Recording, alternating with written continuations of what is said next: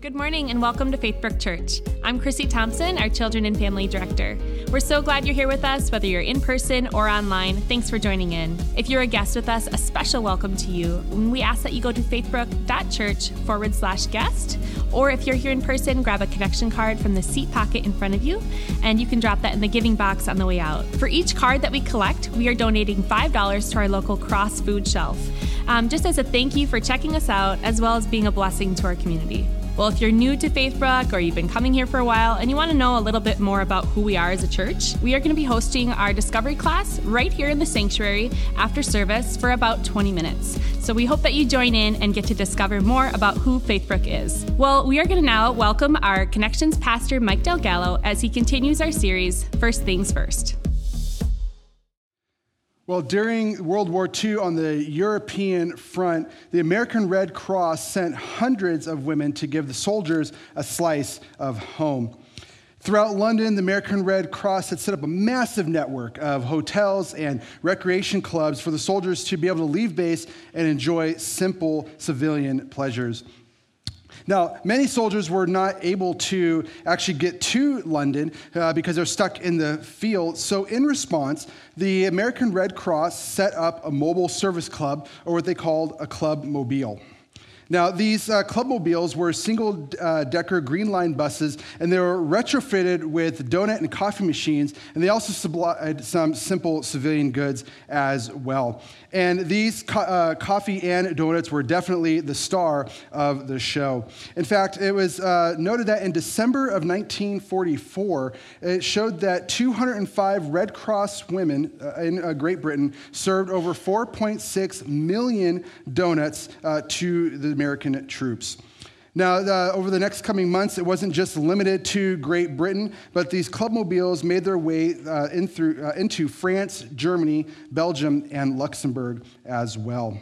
Now, by the time the war had ended in September of 1945, the American public had contributed over $784 million in support of the American Red Cross, with over 7.5 million volunteers here stateside, and there were also 39,000 paid staff who were supporting the war effort. They mentioned that at the end of the war, they said that nearly every family in America contained a member who had either served as a Red Cross volunteer, they made contributions of money or blood, or they were a recipient of a Red Cross services. It just seems that every time there's a major crisis, people step up to volunteer and help out. Well, the question is does there have to be a crisis? Does there have to be a crisis for us to be willing to step up and serve and volunteer? Well, welcome back to our series. Welcome to Faithbrook Church. As we heard earlier, my name is Mike Delgallo. I'm the Connections pastor, and it is so good that we could worship together here on site. Those of you joining in online and watching later on demand as well. Well, today we continue our series called First Things First, and this series is all about how to fulfill our purpose. You see, when we don't know or have a purpose in our life, we end up having an unfulfilled life. And this is because we find ourselves living our life through our own lenses or perspective in which we have. And this lens of perspective that we have is shaped to our various circumstances in life. And that could be different life events. It could be the people in which surround us. It could even be the very culture in which we live.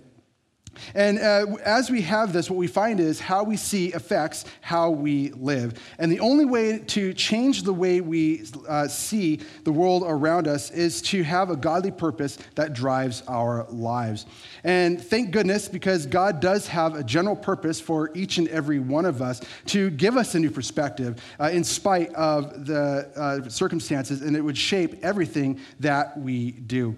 Now, for this series, we're not going to dive into our specific callings or specific purpose that God may have for us individually, but instead we're going to talk more on the general scope of the general purpose that God has for each and every one of us. And so depending on whether you've been a Christian for many years or maybe you're new to faith and you're figuring out what life in Christ looks like, for this series, we're going back to the basics to figure out what it is that God's purpose is for us so we can have a fulfilling life. Now, one place we find find out our purpose for us is in the New Testament, and it's a letter written by the Apostle Paul to the people in Rome, or the Romans. And he writes this book to these Christians in Rome, and like you and me, they didn't have much history with Judaism. They didn't know much about it. In fact, many of the Christians were pagans, or they worshiped other gods, and they were converts to Christianity. So they didn't have much history with worshiping the Jewish God of our scriptures. So Paul writes this letter to them to give them sort of a baseline of theology, of just basic things of who God is, who's Jesus, what is sin, and to kind of give them a baseline, a foundation. Now, he writes this for about 11 chapters, and he gets to the 12th chapter. And what he comes to is he realizes that it's not just enough that you have a head knowledge of theology, but he recognizes that this theology needs to be lived out as well, that these new Christians, these new converts needed to know what the purpose was and how to actually live a life, and one that God had for them and one that is a fulfilling life. And so he comes to the chapter 12, and he says, okay, you have this foundation, you have a basic theology of what I've written out for you. And he says, now here's a few things. Here's a few things I have for you, and if you are to do these few things, he says this in verse 2. He says, then you will be able to test and approve what God's will is, his good, pleasing, and perfect will. He says that if you do these few things, if you can just live out these few things, then you will know what God's purpose for your life is. And so for our series, what we are discovering is that when we're able to put first things first, we fulfill our purpose. When we can put first things first, we fulfill our purpose. And when we have a purpose, what it does is it renews our perspective. And when we are able to see things differently. And when we see things differently, we live, we act differently as well. And that's why it's important to put first things first, because living out our purpose affects everything that we do. And so with this, we kicked off 2 weeks ago, and what we found out is that fulfilling our purpose starts with loving God holistically. That means with every part of our life, we're challenged with every component of our life, we are to love God. That faith isn't just a part of our life, it is in our entire life. And last week, we discovered that love isn't love if it isn't real, and that no matter what, we are to love others unconditionally. We are to love our fellow human beings, even those people who are difficult in our lives. Now, this week, we're coming to a third component of what it is to live out our purpose, and specifically, we're going to talk about our gifts and talents. Now, I think for a lot of us, we may know what our gifts and talents are, but some of us just may not know. We've never taken the time to figure out what we are good at. And a lot of times, specifically speaking to our vocation, especially in the last 50 years, it didn't matter what you were good at. You would typically just go get a job, you would get paid, and the money that was brought home was enough to be able to supply for your family. And so joy wasn't necessarily found in your work, it was in the fact that you were able to provide for the family itself. Well, 2 generations later, we now have millennials, and now we have to get a job based on what we're good at, based on what we like. And that's also coupled with, one of the first times in history, we have more options, more opportunities for different types of jobs than ever before. In fact, more people are being able to do what they love than ever in history. And this even spills over into the nonprofit and nonprofit sector as well. There are more niche places to serve in the community. And even for volunteering, there's a lot of niche places in which we can serve. But with that, what's been interesting over the last 50 years is giving has actually gone up towards nonprofits and local churches. Giving has gone up, and part of the reason is a lot of non-disposable income and having just extra funds on hand, and so people have a little extra money that they can spend, and so they're more willing to give. However, the inverse is that volunteering has actually gone down. Over the last 50 years, volunteering has gone down. And so you can imagine for nonprofits and local churches, they are in dire needs for volunteering to make things happen. In fact, for the modern local church, the common statistic is that 20% of the people who are part of a church do about 80% of the work. 20% of the people carry about 80% of the work.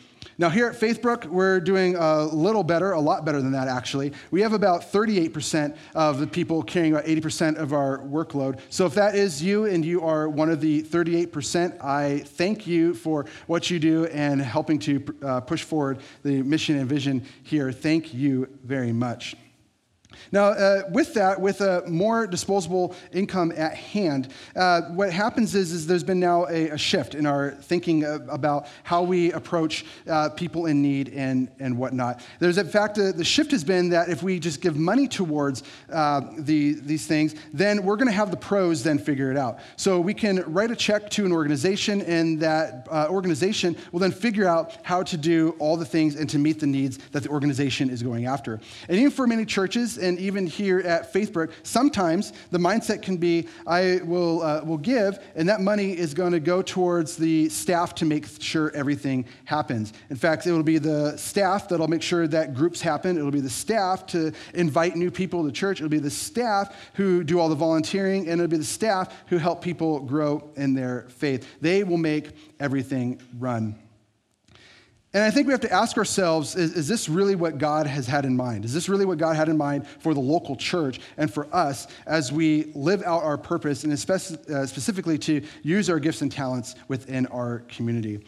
So today we're going to continue in Romans 12, and I think we're going to be able to glean a little wisdom and insight from Paul as he addresses this kind of a issue even in that day as well. So I want to encourage you, if you have a physical Bible, you can pull that out. We're going to be in the book of Romans. Or maybe you have a digital Bible through the YouVersion Bible app. You can pull that out as well.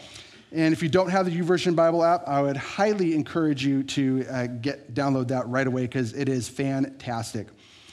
Well, while you are turning there, Paul continues to encourage these Christians in Rome, and he jumps right into it in verse 3. And this is what he says. He says, "For by the grace given me, I say to every one of you, do not think of yourself more highly than you ought, but rather think of yourself with sober judgment, in accordance with the faith that has distributed to each of you."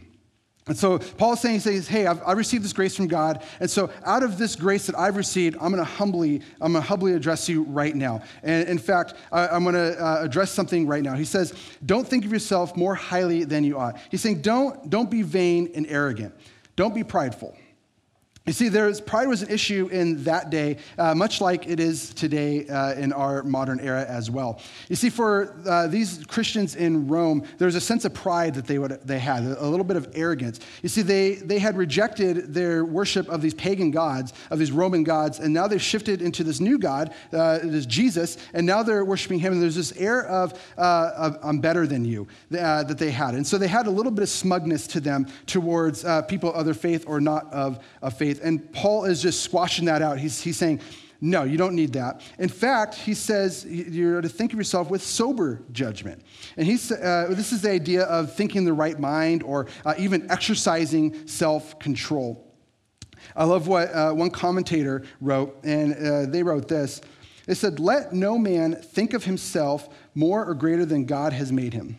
And let him know that whatever he is or has of good or excellence, he has it from God, and the glory belongs to the giver and not to him who has received the gift." You see, he's saying that it's by God's grace. It's by God's grace you have this relationship, that you have a redeemed relationship with Christ. It's by God's grace and God's grace alone. And so there's nothing here at play that you think that you are better than someone else in your life.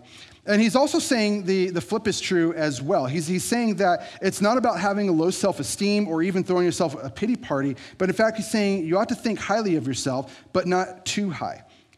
And I think this is why God has brought Jen in my life, probably to balance me out a bit, to make sure that I don't go over that pride level too much. So we see that even people in our lives to make sure we are balanced out. And he says, this is in accordance to your faith, that it's not about what you have done. It's not about what you do or even what you bring to the table, but it's about what God has done and what he has done for us. And so essentially what Paul's saying is no matter who you are, no matter what you've done, God has redeemed you. And because of that, we are to live with humility. We are to live with humility. I think a lot of times it could be really easy to say, hey, look at me. And even for some of us who have been Christians for a long time, sometimes we can even say, hey, look at me, and we have a moment where we can gloat in our godliness. We can say, I've been doing our devotions for X amount of years, I've been following Christ for X amount of years, and while it's not bad to talk about it, I think sometimes we can be a little prideful about those things. And Paul is saying, no, squash that out.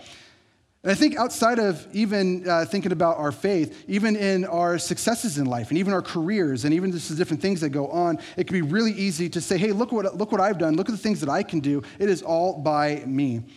But the truth of the matter is, and what Paul's trying to remind these Christians in Rome, and even for us today, he's saying, it's not about you. He's saying, no, it is by God's grace we are where we are and who we are. It's nothing more and nothing less. And so what he's saying is that we are to live with humility, and this humility is really to set the table for what he is to address next. And this is what he writes next. He says, just as each of us has one body with many members, and those members do not all have the same function, so in Christ we, though many, form one body, and each member belongs to all the others. Now, maybe you're newer to church. Maybe you've been coming back, and this might seem a little weird, but maybe you've heard people say or talk about the body of Christ or the church body. Well, this is one of the passages in Scripture that is talked about and that is brought up and to make a comparison that we are like a body. And so this is where this comes from. And so what Paul is comparing is our physical body to the actual church body, much like one here at Faithbrook. And for the physical body, we note that it has a lot of different physical parts. There are the fingers, toes, arms, legs, hearts, lungs. There's a whole bunch of different parts and components. And he says they all have different parts, they all have different functions, and yet they're all necessary and all useful. And in fact, with that, a toe or a finger or any body part doesn't really have much use when it's apart from the body. A finger doesn't have much use when it's on the ground, not connected to the body. And so likewise, he's saying with the church body, he's saying that there's many different people and we all belong and we all have different skills and gifts and we are all important. And with that, what he's getting at is that we're all meant to be part of the body. We're all meant to be connected, and we're not meant to be alone. And so the point he's trying to get at is that we are all supposed to belong to the body. We're supposed to belong to the body. You see, we're not meant to be alone. We're not meant to be silo Christians. We're not meant to hermit. That no matter what, we are meant to be a part of a local church body. And we're even meant to be useful. I mean, even our pinky toe has its use.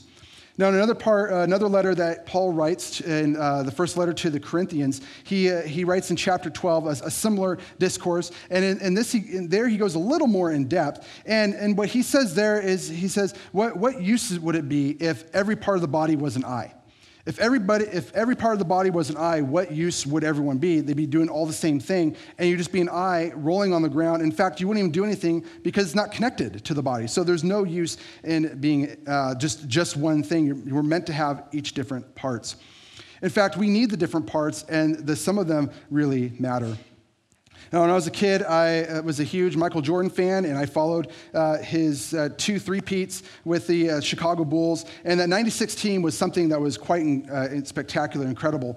And every little kid my age, and everyone remembers Jordan, and everyone can remember Michael Jordan. But the truth is that not every player can be Michael Jordan. Not every player can be him because there's only one ball and only one player can have the ball at one time. So not every player can be Jordan. In fact, you need guys like a Scottie Pippen. You need someone who can pass the ball. You even need a guy, Tony Kukoc, a big, tall, lanky guy who's going to stand in the middle of the paint, that he's going to take up some space and he could be someone to pass to and grab rebounds and score easy baskets. You even need a guy like Steve Kerr who can roam around the three-point line, stretch out the defense, and even be a threat to hit the three-pointer. And even crazy weirdo Dennis Rodman had a spot in the team. With his crazy tattoos and hair and facial piercings, even Dennis Rodman has his place with his incredible defense and rebounding skills. He had a place within that team. And if we were to think about any player that was on that team, if it was just a bunch of them, they never would have won the championship. They never would have won. And the whole point is that the team is meant to be comprised of different parts to make that team. Even in modern day, we think about teams. We think of LeBron James when he first came up with the Cleveland Cavaliers. They didn't do so well. Why was that? Well, because it was just LeBron, and all it was give the ball to LeBron, and hopefully he can score enough points to beat the other team. Well, truth be told, it's hard for one player to beat 5 other guys on a team, so you're not going to have much success. Now, being a guy from LA, I got to live many years through Kobe and be able to celebrate some wins there. But even there was some times where a team with just Kobe, it couldn't do well because you can't win a championship with just one player.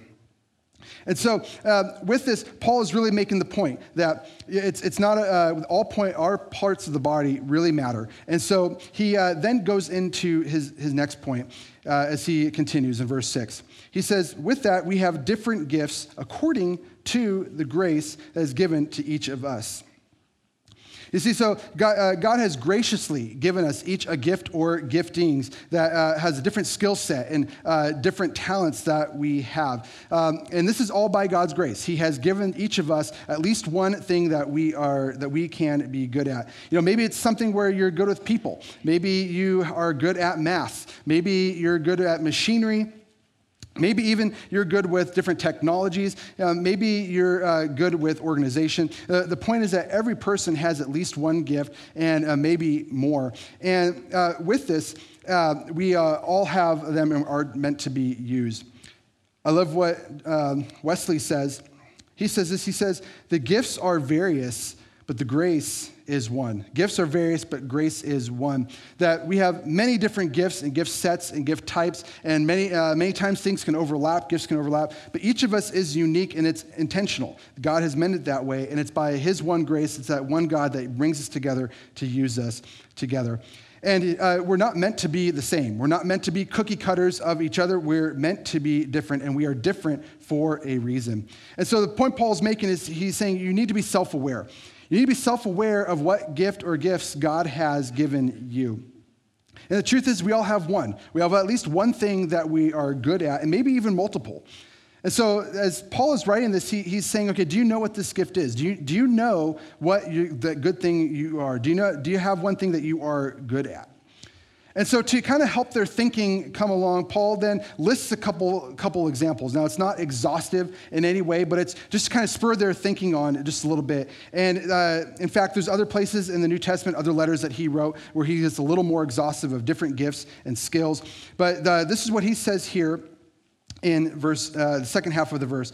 He says, if your gift is prophesying, then prophesy. Prophesying could be an old word for preaching. So it's kind of what myself or Pastor Peggy or Pastor Jim does. If your gift is preaching, he says, then preach. In accordance with it, he says, if it's serving, then serve. So if your gift is teaching, then teach. If your gift is to encourage, then give encouragement. If it is giving, then give generously. If it is a lead, do it diligently. And if it's to show mercy, do it cheerfully.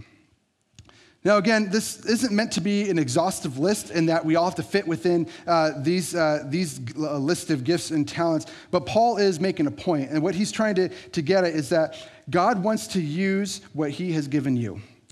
God wants to use what he has given you. God has given us each different gifts, and whatever that gift is, we are to be useful. We are to use that gift. Again, this is not meant to be exhaustive. It's meant to be different examples. And notice that in the list, none of those he didn't say don't do it.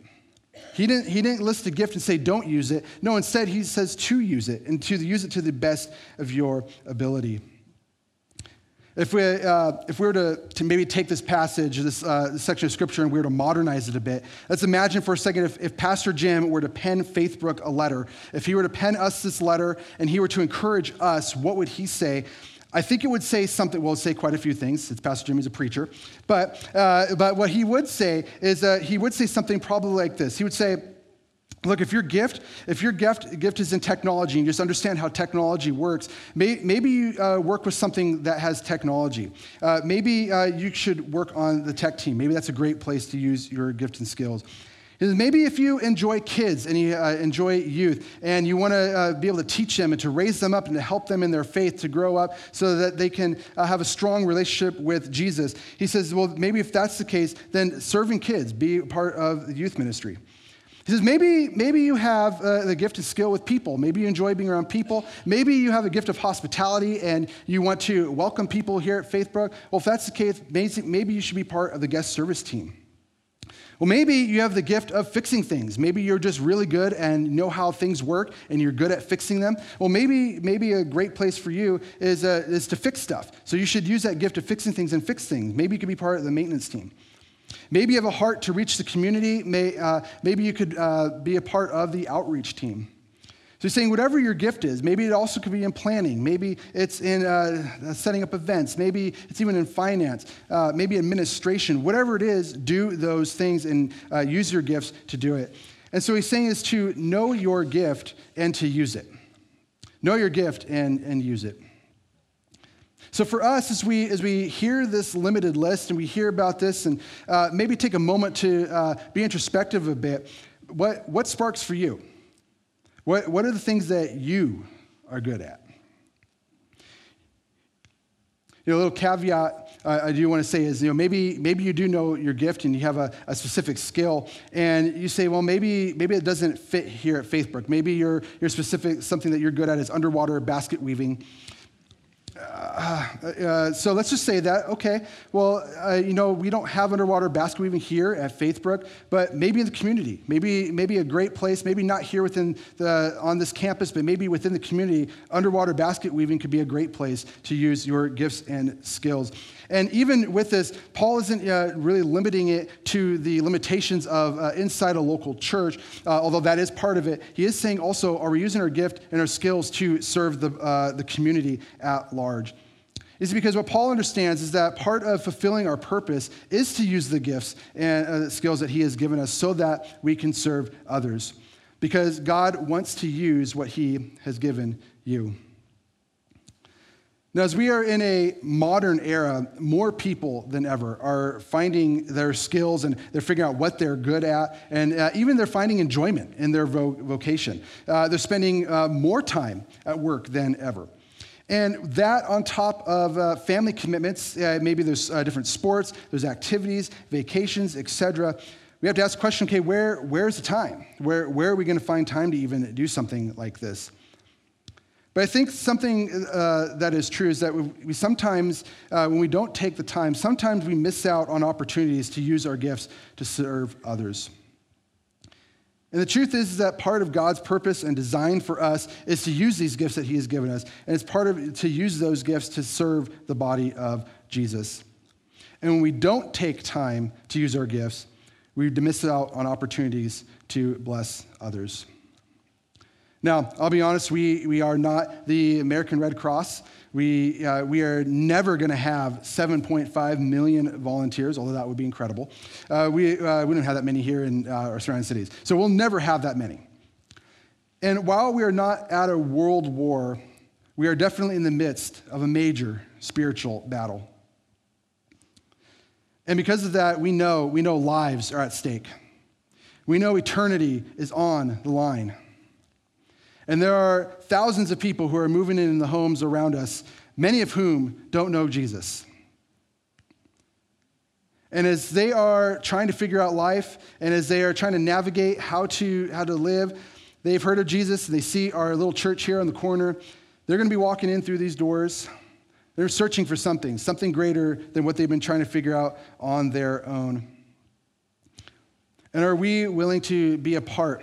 We're willing to be a part of a team here at Faithbrook. We're willing to be part of the body that helps to see that these people who are searching and seeking and trying to find answers and wanting to find fulfillment in their life would be willing to see that they can do that. So as we're navigating this, as we're asking ourselves this question, something for us to ask ourselves is this: what are you good at and where can you use it? How can you be part of the mission and vision here at Faithbrook and really make a difference? And I think even better is how can you make Faithbrook and our surrounding community better? How can you be a part of being a church who lead people into a new and thriving life in Christ? So a great next step is I want to encourage everyone to reach into the seat back in front of you and grab one of these red cards. And if you would be ever so gracious to grab one of these and to fill out your basic information, and go ahead and check the volunteering on a team. And you're just going to laugh at me. Ha ha ha. Mike, what are you getting me into? But here's the thing. Maybe you do want to jump in and you want to be a part of what God is doing around here, and you want to use your talents to see the kingdom advance. And maybe you have an idea of where you would like to serve. I would encourage you at the bottom of the card just to write down a couple things that you're interested in, some maybe gifts or skills that you have. Maybe you're sitting there and you want to jump in, but you have no clue. You have no clue at all what you would do. Maybe you haven't had time. You don't know. You have questions. Maybe you just don't know what's even available. If you have anything like that, go ahead and put a question mark at the bottom of the card. Now, maybe you're sitting there and you're part of 38%, and you're already part of a team. Again, I just want to say thank you so much. Thank you so much for having the courage to jump in and to be a part of one of the many teams here at Faithbrook that really make things happen. Everything from our guest service volunteers to our kids teams to midweek youth ministries, our life groups, even our outreach team. And the list can go on and on and on. Thank you so much, because you help push the mission forward and you are making it happen. You are helping the vision to become a reality. So thank you. And so if that's you, I still want you to, at the bottom of the card, could you write a sentence about what you love about being part of the team that you are on? And at the end of the service, when we leave today, everyone can take this card and you can just drop it off into one of the offering boxes as you leave. And in response, I would love to follow up with every one of you. I'd love to be able to follow up with you and to either thank you or even just to help you take that next step into getting in a team, whether you know where you are or where maybe you don't know where. I'd love to have that conversation to help you take that next step so that you can jump in and be a part of a team.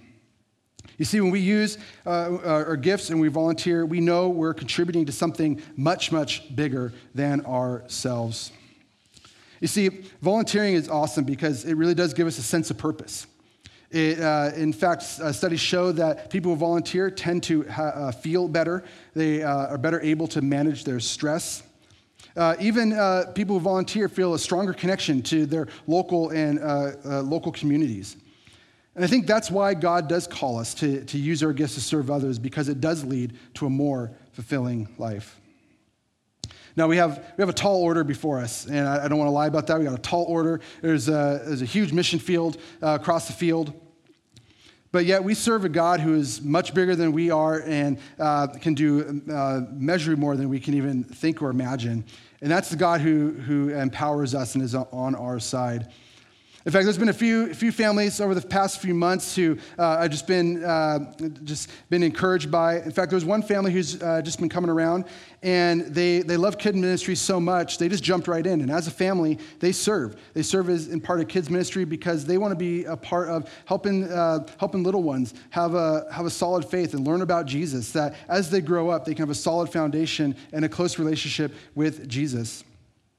In fact, there's another person who enjoyed the guest service team because their first time ever showing up to Faithbrook, they had such a profound experience and had such a wonderful experience and felt so loved on and so welcomed that they wanted to be a part of the team that made that happen. They wanted to reciprocate that for other new guests that would show up, that they would they would have the same kind of experience that she had, that they would be able to have an opportunity to have an encounter and experience Jesus, that he could shape and change their hearts.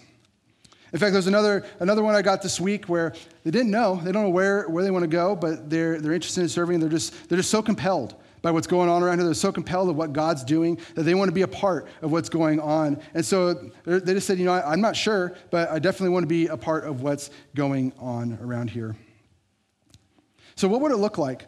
What would it look like if we doubled our participation and we had 80% of the people who called Faithbrook home, 80% of people who volunteered?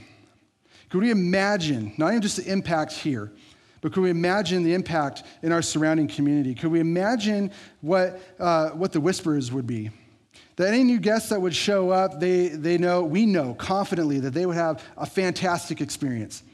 That we know that anytime that we invited someone to come and show up, we know that we have someone who's a part of our community is going to give them the best experience ever. That whether it's part of the guest services, part of kids, even part of what goes on in here, that we know they're going to have a fantastic, wonderful experience and have the opportunity to meet Jesus. Imagine being able to have that. Imagine that if we hear the name Faithbrook, it's not about Faithbrook, but we know that, man, they love Jesus. And Jesus is really doing crazy things. And you would really get to be a part of what happens and what's going on around here. Because God wants to use what he has given you. And when we learn to put first things first, when we learn to do these things, we really begin to live out and fulfill our purpose. We really begin to see our lives being a lot more enjoyable. We start seeing a lot more fulfillment because our purpose will shape everything we do, and it affects every way in which we live. And that is what God calls us to. So I want to encourage us as we get ready to leave that we'd all stand together. And I'd love to just pray over us as we are heading out and as we go in through this week. I'd love to pray a prayer of a blessing over us. So Jesus, thank you so much. Thank you so much for your grace. Thank you so much that you loved us and that you reconciled a relationship, that we may have a relationship with you. Thank you for your grace that you have given us each gifts, that we can use those gifts to, and in turn, serve and really impact the kingdom and further your kingdom. So God, as we go, may your Spirit empower us this week. May we really live out our purpose. May you remind us of what it is to really live with a sense of urgency, and even to know what it is to put these first things first, that when we live in such a way that it really does lead to a fulfilling life and a life that you have called us to. So we thank you and praise you, and in Jesus' name we pray, amen.